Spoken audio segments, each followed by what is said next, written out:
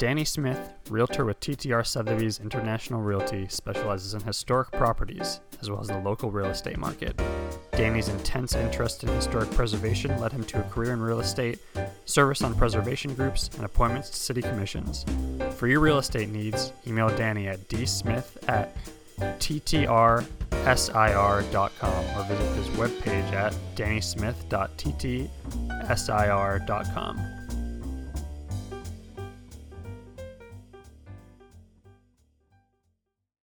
Hello, and welcome to Speakeasy. My name is Cody Melokline. I'm editor at the Alexandria Times, and today I have the pleasure of speaking with city historian Dan Lee. If you are not familiar with either his name or his face, you have certainly seen his words written on historic things throughout the city. He is someone who is extremely knowledgeable and has documented a lot of stuff in the city, and you've probably seen his words in our paper as well, in the Out of the Attic section. Dan, welcome to Speakeasy. Thanks, Katie. We have a lot to cover here because, as people will learn, your life spans continents and many different areas of history. But I'd like to start at the beginning. Where did your sort of path towards history and your interest in history begin? Sure. I think, from a very early age, I was pretty interested in history. In fact, now that I think about it, my third grade paper was on Nathaniel Greene, who was a Revolutionary War general. He was famous for a campaign in the South. I grew up in West Germany. I lived near an American military base, and so this history, this project was done at a small, community-based library, which, as you can imagine, didn't actually have that much on Nathaniel Klein or Nathaniel Greene. So I think that's kind of where it started.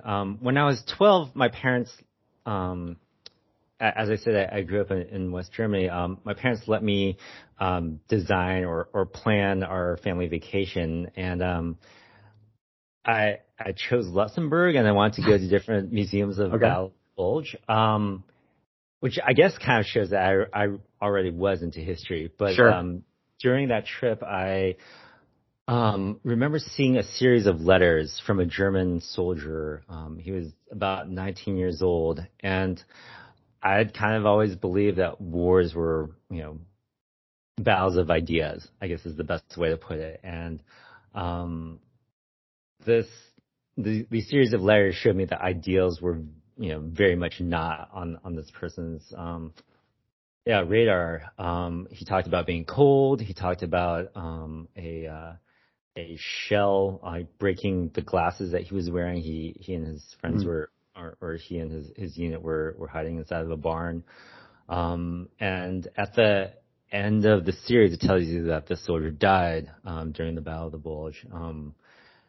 I don't want to humanize evil. Of course, ideology does play a role in war, but it made it seem like this wasn't about ideology. It made me relate to this particular historical figure in a way that that things hadn't before for me. And so I think ever since then, I cared. My passion for history began to be about ordinary people. Even though I did a lot on military history later on in my career, it wasn't so much about generals or tactics. Technology, I still have an interest in, but and I think from that point on, I definitely had a different idea of what history was, and definitely had a different idea of what the history I wanted to do is like. When I was 15, my parents took me to Colonial Williamsburg and then sent me back to the car pretty quickly because I got into an argument with one of the interpreters about how the person churning butter would have been an enslaved person rather than the person who was being, who was doing the portrayal. I'm very glad to have heard that since then Colonial Williamsburg has tried to, portray these types of activities more accurately. I think I've always had a passion for telling the stories of ordinary people, and also about getting the facts right. So I think that's that's Yeah, the best way to start it. definitely. And I know from there, obviously, you did end up going through the UC system, the Mm-hmm. University of California system. Talk to me a little bit about that, because as I understand your focus in terms of history, I mean, that's sort of where you really establish a focus Sure. in any field, but especially in history. What was how did your focus and your interests in specific areas of history develop over that time? Sure. I actually went to a small liberal arts college called Claremont McKenna as an undergraduate, and I took a course on Cuba and Nicaragua there, which was really like a big part of what made me realize, at least, like I was very good at like history, and that was something that I was were I to go to grad school, that was going to be what I was going to focus on. I also did a semester, or yeah, 2 quarters at the Humboldt University in Berlin. And while there, I met a group of Afro-Germans, and they weren't descendants of African American GIs and German women. They were oftentimes immigrants from different parts of Africa, especially Ghana. And it really struck a chord with me. In high school, I read Native Son by Richard Wright, and I actually did my senior thesis on Richard Wright and James Baldwin, like the concept of African Americans being in Europe and kind of like the freedom that it gave them, but also the different types of prejudice that they experienced. And to go back perhaps even a little bit further, for those of you who have never seen a picture of me, I should clarify, I'm not related to Robert E. Lee. If you were to see a picture of me or meet me in person, that would be pretty obvious. But I do get this question rather frequently. My ancestors are from China, and so growing up in Germany, like it was like this very unique experience that I hadn't really seen in literature before. And so I guess like this experience that these two writers talked about being African American in Europe, like really resonated with me. And so when I went to Cal or UC Berkeley for graduate school, my dissertation was on African American soldiers and German women. It helped that I spoke German and I could do research in German. So and kind of like the ways in which the military affected civilian life back in the United States was really like what my interests were. How did you go from California to working for the Department of Defense? And specifically, I know you did your work in their prisoner of war and missing in action office. What was the link there, and how did you go from, I guess, one coast to the other and really one area of history to a completely different area of history? Sure. I mean, I don't think it was actually that big of a stretch in terms of decades. Like, Sure. My dissertation research had been about the 1950s, and I was assigned to the World War II office, so the 1940s. I had planned to be an academic historian and do like the professorial thing. I finished my dissertation in 2008 and 2009, and there just weren't any jobs. I knew I had a skill, which was reading and doing archival research in German. That was, marketable, I guess is one way to put it. And, it wasn't that, for some reason, it didn't seem like that big of a stretch for me. I thought like I was just going to do 2 years, with this postdoc, and then, keep on applying to different academic jobs. But I kind of found something that I'd always been a little bit frustrated with, which was like kind of, I don't want to say translating, but finding a way to interface academic research with a general public, with like a lay public. Even before that, even in graduate school, I'd worked at a big library called the Bancroft Library, which is at Berkeley. I had done a couple exhibits for them, one on Italian Americans in California and one on Chinese Americans in California. So I kind of had an idea of what public history was like. And this was something that I think like utilize my skills in a different way. I had to think about history in a different way. The people, part of the job, it was was presenting individual cases to those to family members of the people who were missing, and they didn't really care about like what school of thought or Sure. that I was looking it was much more, I don't want to say like fact based, but they cared much less about the theories of history and much more about their individual case, and I think like that was something that prepared me for a lot of the work that I do today. Yeah. That specific kind of work, though, it sounds like there must have been, not that the work you do now obviously isn't important and vital, but there is a different, I guess, connection that you have with that type of work, just in so much as, you are like reporting that case to the family, and you can see it impacting them sort of firsthand, I would assume. Yeah, I mean, I think the concept of what the government owes you has changed over time. Bringing missing soldiers back from war, it was not really a thing until the Vietnam War. And the number of people who are missing from the Vietnam War is actually like significantly smaller than you would imagine. It's like under 2,000 people. But then the families of people missing from the Korean conflict, said, well, if you're going to do that for those missing from the Vietnam conflict, I guess we never actually declared war. Then, sure. Then you owe that to us too. And then that expanded to World War II, in which there's a large number of people missing.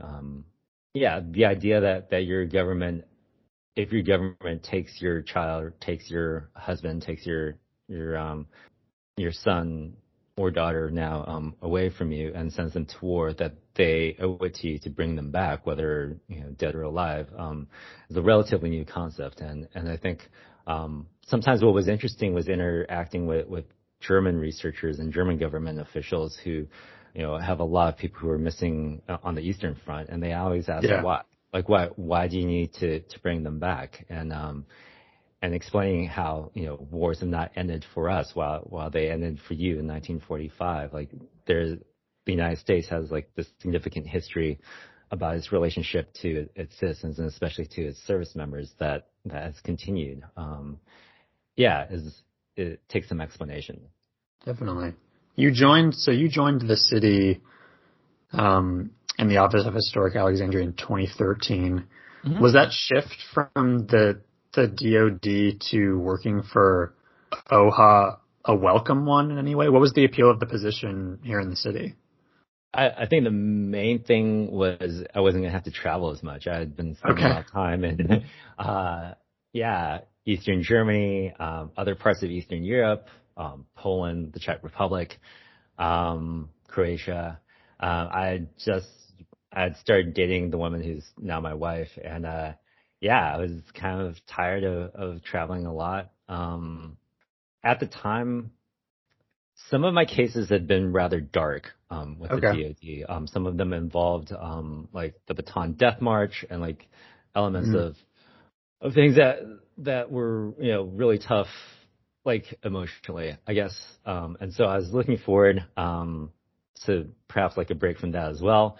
Now that I've been here for a while, we definitely have like research topics that are at least as dark. And so, I mean, I don't think that's, for those of you who are considering becoming historians, like you really need to ask yourself, like, if you're willing to go to these places, because like once you go, you can't really unring a bell, I guess is the best way to put it.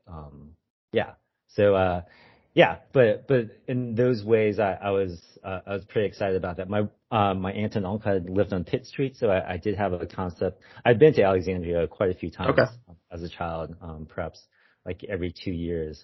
When I first walked into the Lyceum after I had been hired, like I recognized the place. Like things had been turned around or changed, but I knew I understood the layout. So I think like I was in that aspect pretty excited to do something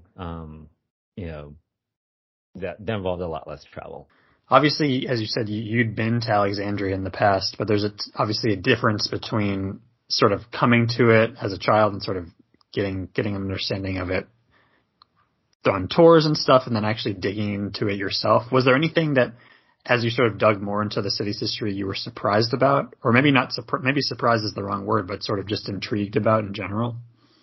Yeah, I mean, I think I don't want to say like I knew like the basics. I knew like Sure. the overarching story about this being the hometown of George Yeah. Washington and Robert E. Lee. But yeah, I think you know learning about the 1939 sit-in at the library, the story behind the Contraband and Freedmen Cemetery, which recently was like joined the Civil Rights Network according to for the National Park Service. You know, Freedom House, like these things, are like on my radar as things that I am interested in terms of research and as a historian. But I didn't know about that Yeah. when I first started and kind of I think a big thing when I look back on my time here, since 2013 has been like the integration of African American history into like a larger narrative. It isn't just that now, we confine African American history to the Black History Museum Sure.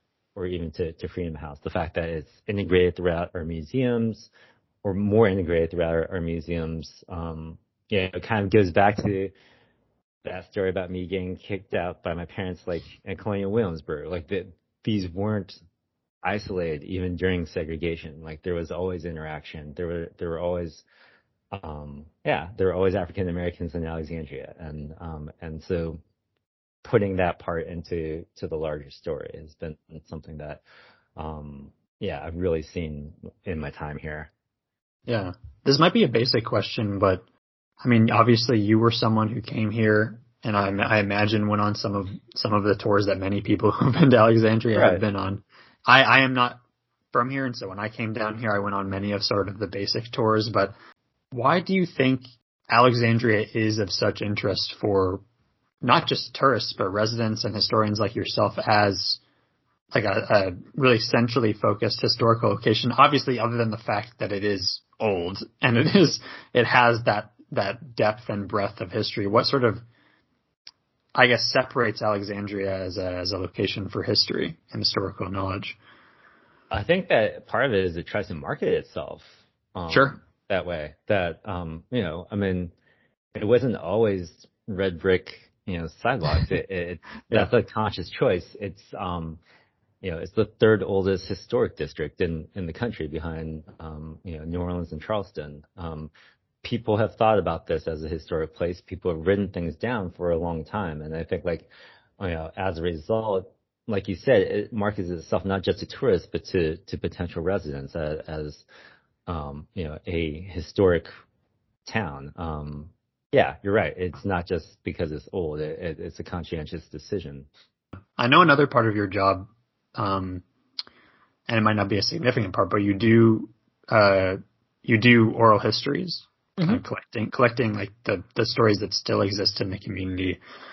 Talk to me a little bit about, I guess, what that process is like, and if that at all sort of reinvigorates your understanding or interest in history when you do those? Because I have to imagine there's a difference between reading a document that's from the 18th or 17th century, which is awesome in its own regard, versus talking with someone who's sort of like lived through an event that you're learning a little bit more about. Yeah. So a lot of times they're like kind of focused projects, whether it's like Immigrant Alexandria. I mentioned we're doing an exhibit on the Alexandria Hospital, and I just finished doing some oral histories from some of the doctors there. Perhaps one of the more interesting oral histories I did was with Phil Hirschkopf, who was one of the lawyers in Loving versus Virginia. He was Bernie Cohen's law partner. I mean, it's let's talk about that for just a second. He was based in Alexandria. Their office was in Alexandria when they found out the result from the Supreme Court decision. It means a lot to me personally, since my wife and I wouldn't be able to be married if he hadn't won that court decision. The fact that it was only 10 years before I was born seems insane to me. I think it is very rare that you get to interview someone who's actually directly affected your life. And how could that not invigorate you? How could that not Sure. make you think like, yeah, his history is still happening, I guess is what I'm trying to say. And whether it's, 10 years ago, 40 years ago, 50 years ago, but it continues to happen today. And I think like that's, whether it's interviewing someone who, wants to tell their experiences dealing with the COVID pandemic, or, the transition of or the start of the neonatal, department at the Alexandria Hospital. Like these are still things that are inherently interesting to me, in part because, they put like a person behind a name and the date, I guess is perhaps the best way to put it. When I was younger, even through high school and perhaps even through undergraduate, like history was always about names and dates. And while that's certainly important, like there's always a person behind that. And I think like doing oral histories lets you do that. I mean, I can speak from my side of things. It's always fascinating regardless of who you're talking to. And if they are sharing their story with you, it's a privilege that they are choosing to share their story with you. And these are things that can be lost to time and have been lost to time. So to be able to document them I imagine it's an enormous honor, because that's going to be part of the historic record from now until whenever all of this collapses around us. Yeah. I mean, I think part of it is it's also like a responsibility. I mean, to ask the right questions, to ask the questions that people many, many years after you and I are gone will want to know the answers to. And that's difficult. I mean, how can you, know what people are really going to care about? But I think, I mean, you want to ask good questions and you want to ask important questions. I think like that's, kind of like what your job, in that situation is. So yeah. For sure. You mentioned your involvement in, the Immigrant Alexandria Project before. Yeah. And I do want to note, because in looking at your CV, it's interesting. Between that project and some of your previous work with the DoD, and even some of your work in grad school, it's notable to me that a lot of your work and your interest lies in, whether purposefully or not, in stories of kind of movement or some kind of people in liminal spaces, people between. And I'm sort of curious why that is important to you, or of interest to you, why you believe those stories are important to tell, particularly in a city like Alexandria. I mean, part of it obviously has to do with my own personal experience. Of course, yeah. Of like growing up in Europe, and we think of borders as very static, but if you cross the Pyrenees, you've come from Spain into France, and so like I was always aware like these types of things happen. Growing up near a military base where people could be citizens of one country and yet live in a different one, seemed very normal to me. I guess like one of the things is I'm aware that like my childhood wasn't that normal. I think a lot of people always assume that their own experiences are normative and that other people have had similar experiences and think the same way they do. Like I didn't have that growing up. Like it was pretty clear to me that not everyone did this. And so I guess in terms of movement, it was always clear to me that people moved, and as the 20th century came around, people moved at a much more frequent rate. World War II accelerates that, be it because of immigration, push-pull factors. And I think one of the things that really interested me, to go back to my work in grad school with Italians coming to California, why a specific group of Italians came to that part of California. For instance, we're like the push factors. Like not only like why do people come to the United States, but what are they leaving from, or what's created the situation that made that necessary? And I think in Alexandria, oftentimes that the answer is a conflict of some sort. Oftentimes civil war, or a way, and oftentimes they come to Alexandria because they have like some sort of sponsor, in this area. So yeah, I mean, I think it's, we have well over 100 different languages spoken in our public schools. This is a place where a lot of people come to for their own reasons. And I think like it's kind of fascinating how, in some cases, how different those reasons are. And in some cases, despite the fact that it's, over many decades or from very different parts of the world, but the answer is pretty similar. I did want to ask you about, I guess, specifically when it comes to the city's Black history and some of the darker chapters of that history, obviously. Sure. As the city starts to engage with this stuff more actively and starts to attempt to reckon with that history, as this city council has, and as the city in general has, I guess my ultimate question is, what is the path forward in that conversation and in that discussion? And perhaps you don't have a pearl of wisdom here, but I am sort of curious from your perspective as someone who has perhaps a more firm historic understanding of these narratives. What is the path forward, and what is, I guess, the work that the city should do as it starts to sort of embark on this path? I mean, that's a really, really big question. It is. Yes. And I think like the short answer is I don't know.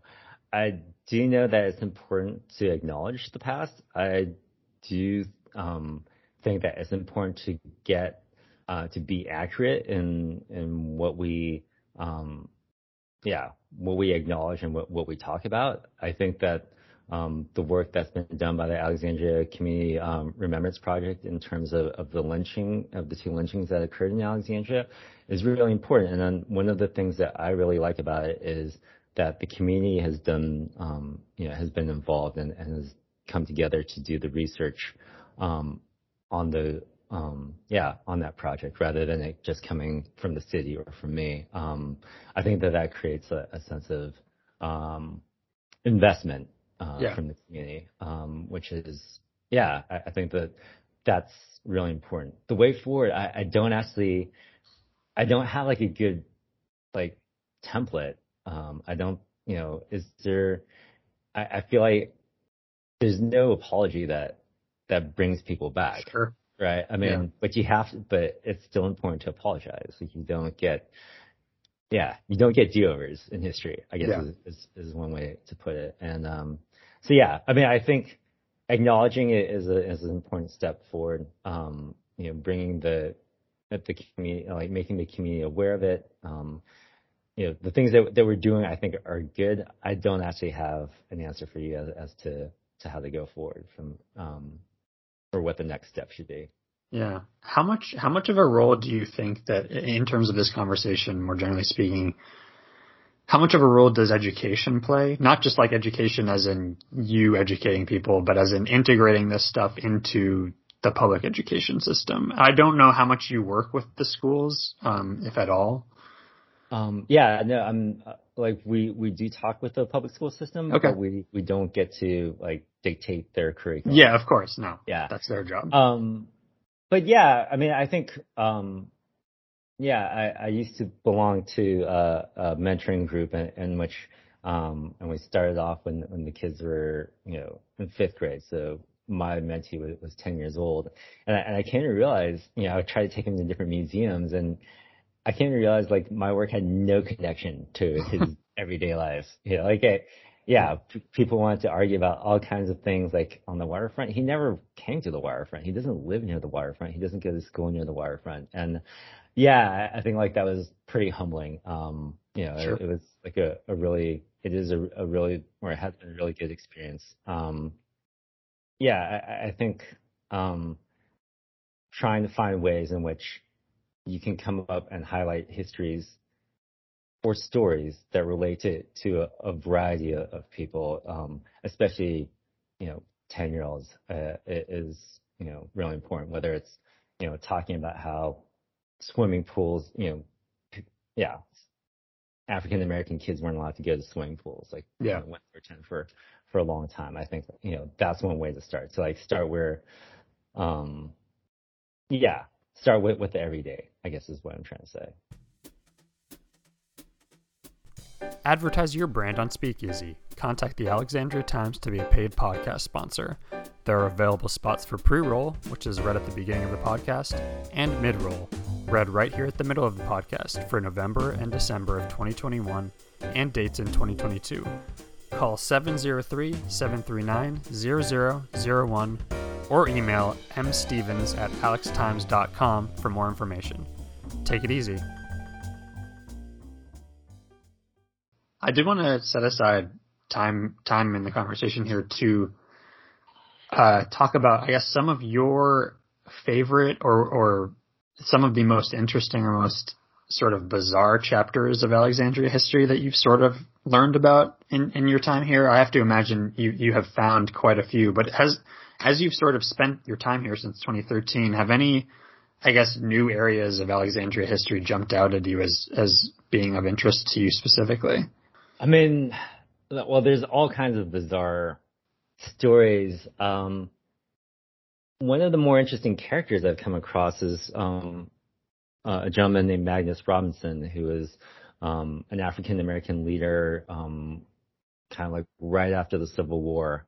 And I want to be very clear. If you're listening to this part, you need to listen to the whole part and not just like the initial part that I'm going to tell you about, which is I had done some research about him, and mainly he had been a newspaper publisher, and he seemed to be seemed to exaggerate his own importance. And initially I was going to write something that perhaps was not terribly complimentary about him. But like as I did more research, I came to realize no, he's very much involved in providing African Americans of Alexandria in post-Civil War what they need. Like perhaps the best way to describe him is he's kind of like a ward captain. Like people come to him and he has all kinds of resources, whether it's, Masonic,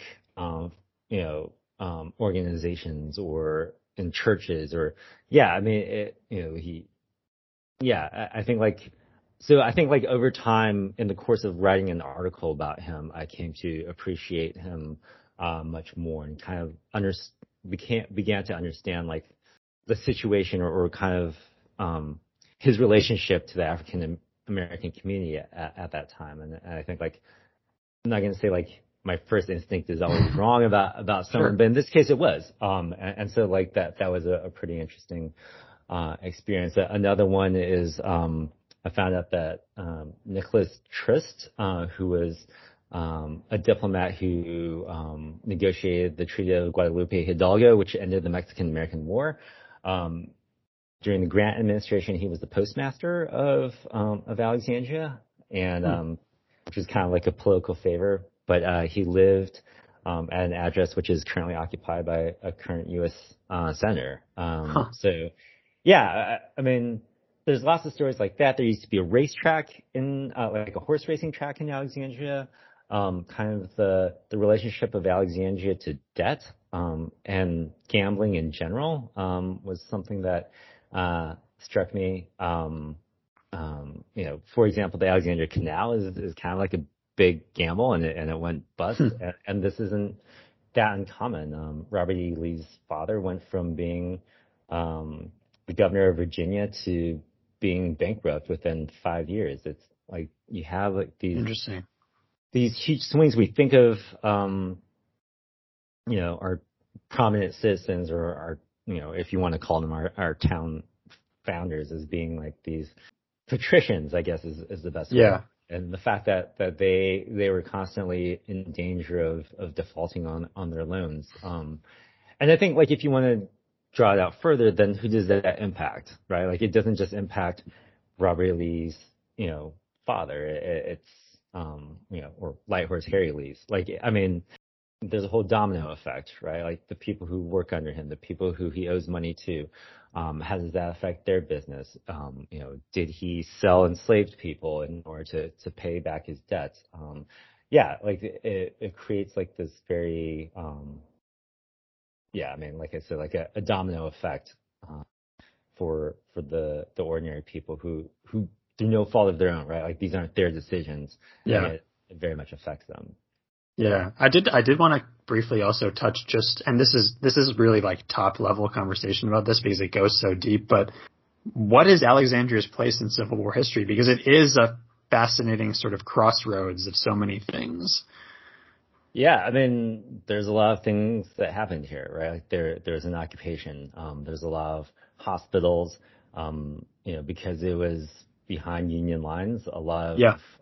enslaved people came here to take their own freedom. Some of them died because the army was incredibly ill prepared to care for that many civilians. The the rail yard was incredibly important to the Union, which is why it was occupied the day after Virginia seceded.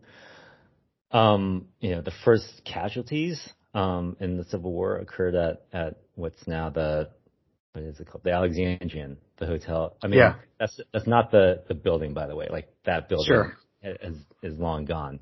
But yeah, I mean, the Marshall House incident were the first casualties of the war, as far as we know. So yeah, I think what happened though is that later on it became a battle about memory rather than one Yeah. of facts, or one of history. Yeah. And so there was a time in which Alexandria very much identified itself with the Old South and with the Lost Cause, and for a variety of factors, including like many people like you and me coming from outside of Alexandria. Yeah, I don't want to say these aren't closed conversations. Like there's not Yeah. 100% consensus on what these things mean, even in this town. But having said that, there is enough consensus to do certain things or to view this conflict differently than, let's say, the people who were in city council in the 1950s. And I think like that's an important lesson for all of us, right? That like there are going to be times in which the city decides that it has a different interpretation of the same facts. Sort of closing out here, I did want to loop back around to what you were talking about kind of originally about why you came to history and what interested you about it, those letters that you were reading sort of as a young man. Do you feel like what history meant to you then versus what history means to you now has changed at all? Or has it remained the same in terms of what has drawn you to it? No, I mean, I think like what draws me to it is about humans and their stories. I might use different techniques. I have different sources at my disposal. But ultimately that is what I'm passionate about. And I think like that's been a passion, ever since, I was 12. I mean, they say like, if you do what you're passionate about, you don't work a day in your life. And that's totally true. I mean, I'm sorry, that's totally untrue. I work a lot, and there are lots of times in which, the work I do doesn't make me like passionate. But I think like the overall passion of telling the stories of people whose stories weren't being told before and saying like, no, these are still important, that, these people count too. I mean, to a certain extent, to use like another phrase, like, these lives mattered as well. And, I think like that has kind of never changed, even though so many other things have. We end every episode here on Speakeasy sort of, we end with a question posed by the previous guest to the current guest without knowing who they are. And so, the person who was on the podcast last, I believe you are somewhat familiar with Sarah Taylor, our current legislative director. Yeah, she used to have she used to be like the public information officer for OHA. Yeah. And perhaps this question is apt for what we were just talking about, but she asked, if you could talk to middle school or high school you, what would you tell them that you think would have been what you needed to hear at that time to be authentically comforting? I think we all have sort of an answer to this, but I am sort of curious about what you would have needed to hear from a future version of yourself. Yeah, I think I would have said, kind of slow down. I was like in such a rush to go to college. I didn't really like enjoy high school that much, and I've been told that it's a little unusual, but I went to my 20th like high school reunion a few years ago, and yeah, I mean, I just really enjoyed like talking to people I went to high school with. Like it was, it made me feel like I kind of like robbed myself of, yes, people who were much more friendly than I remembered them, I guess. And I think like had I, I mean, I guess my advice to my former self would be like, if you could spend 5 minutes or 5 seconds per minute, like when you're at school, like asking someone else about their life instead of worrying so much about yours, like you'd enjoy it a lot more. Yeah. What is the question that you would pose to the next guest, not knowing who they are? Yeah. So, kind of like along the vein of like public service. And I know that you also have the, executive director of what I'm going to ask about. Let's say that you have a new next door neighbor and they ask you, what organization can I volunteer with in order to make Alexandria a better place? Like what organization would you encourage them to volunteer with? Nice. There are a lot of options. Alexandria. There are. Yeah, there are like some really, really wonderful organizations, and I'm glad that lots of Alexandrians feel like volunteering is an important part of their lives. Yeah. What would you say to people? What organization would you want them to volunteer with? So I volunteered with Space of His Own, which is no longer around, but Space of Her Own is still around, and it's a really wonderful organization that focuses on giving young girls like a concept of a space, but more than that, like something that's their own, like that with the idea that like a lot of people don't have like a sense of privacy or a place to go to where they feel like they can focus on things like school or themselves. So I really like that. One of my colleagues has been volunteering with Casa Chiralagua for a long time. I think like they have a really wonderful program.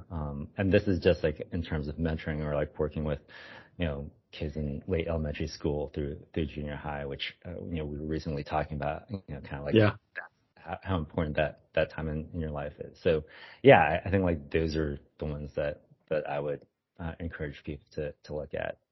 But like I said, there's so many wonderful organizations in this town. Yeah, we're definitely fortunate to have so many options, and we're fortunate to have you in OHA and when working for the city. I did want to say that you sort of casually toss off these interesting facts about Alexandria history, and every time you do, I always think, I mean, that could be an entire article in and of itself. It's like this town has a lot of history. It's got a lot more that needs to be discovered. So much of it is important, and we need to. And I try to work every day to help uncover something, to get a better understanding of what life was like for Alexandrians, like no matter what part of the city they lived in, what time period they lived in. So yeah. I appreciate it, Dan, and thanks for taking the time to talk with me. I appreciate it, and I hope people learned a thing or two, whether it's about a racetrack or about something else about the city's history. Thank you, Dan, and thank you, Alexandria. Take it easy. All right. Thanks, Cody.